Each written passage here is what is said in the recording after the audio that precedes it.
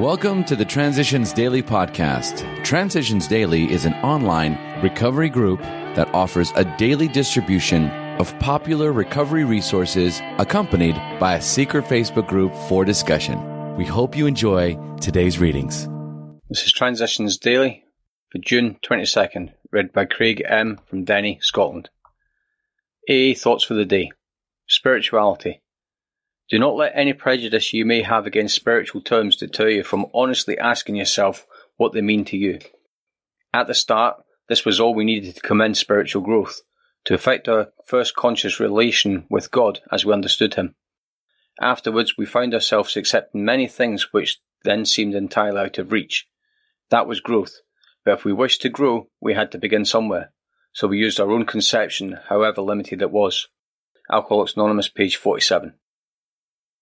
Thoughts to consider. The solution is simple. The solution is spiritual. Acronyms. Sober. Spiritually on beam. Everything's right.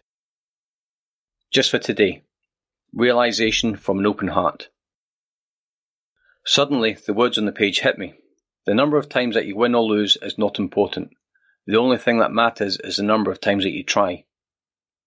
For several years I had tried to get someone else to solve my problems for me, but I had not realized I was doing so until the moment of insight. That you try. I was exhilarated. Now I knew that I was an alcoholic, and I had only qualification for membership in AA, a desire to stop drinking. Came to believe, page 50. Daily Reflections. Today I'm free. This brought me to the good, healthy realization that there were plenty of situations left in the world over which I had no personal power.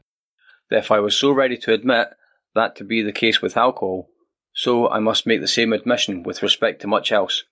I would have to be still and know that He, not I, was God. As Bill sees it, page 114. I am learning to practice acceptance in all circumstances of my life, so that I may enjoy peace of mind. At one time, life was a constant battle because I felt I had to go through each day fighting myself and everyone else. Eventually, this became a losing battle. I ended up getting drunk and crying over my misery. When I began to let go and let God take over my life, I began to have peace of mind. Today, I am free. I do not have to fight anybody or anything anymore. As Bill sees it. Roots of reality. We started upon a personal inventory. Step 4.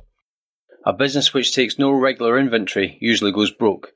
Taking a commercial inventory is a fact-finding and fact-facing process. It is an effort to discover the truth about the stock in trade. One object is to disclose damaged or unsaleable goods, to get rid of them promptly and without regret. If the owner of the business is to be successful, he cannot fool himself about values. We did the exact same thing with our lives. We had to take stock honestly. That's from Alcoholics Anonymous, page 64. Moments of perception can build into a lifetime of spiritual serenity, as I have excellent reason to know. Roots of reality supplanting the neurotic underbrush will hold fast despite the high winds of the forces which would destroy us, or which we would use to destroy ourselves. That's from Letter 1949. Big Book quote.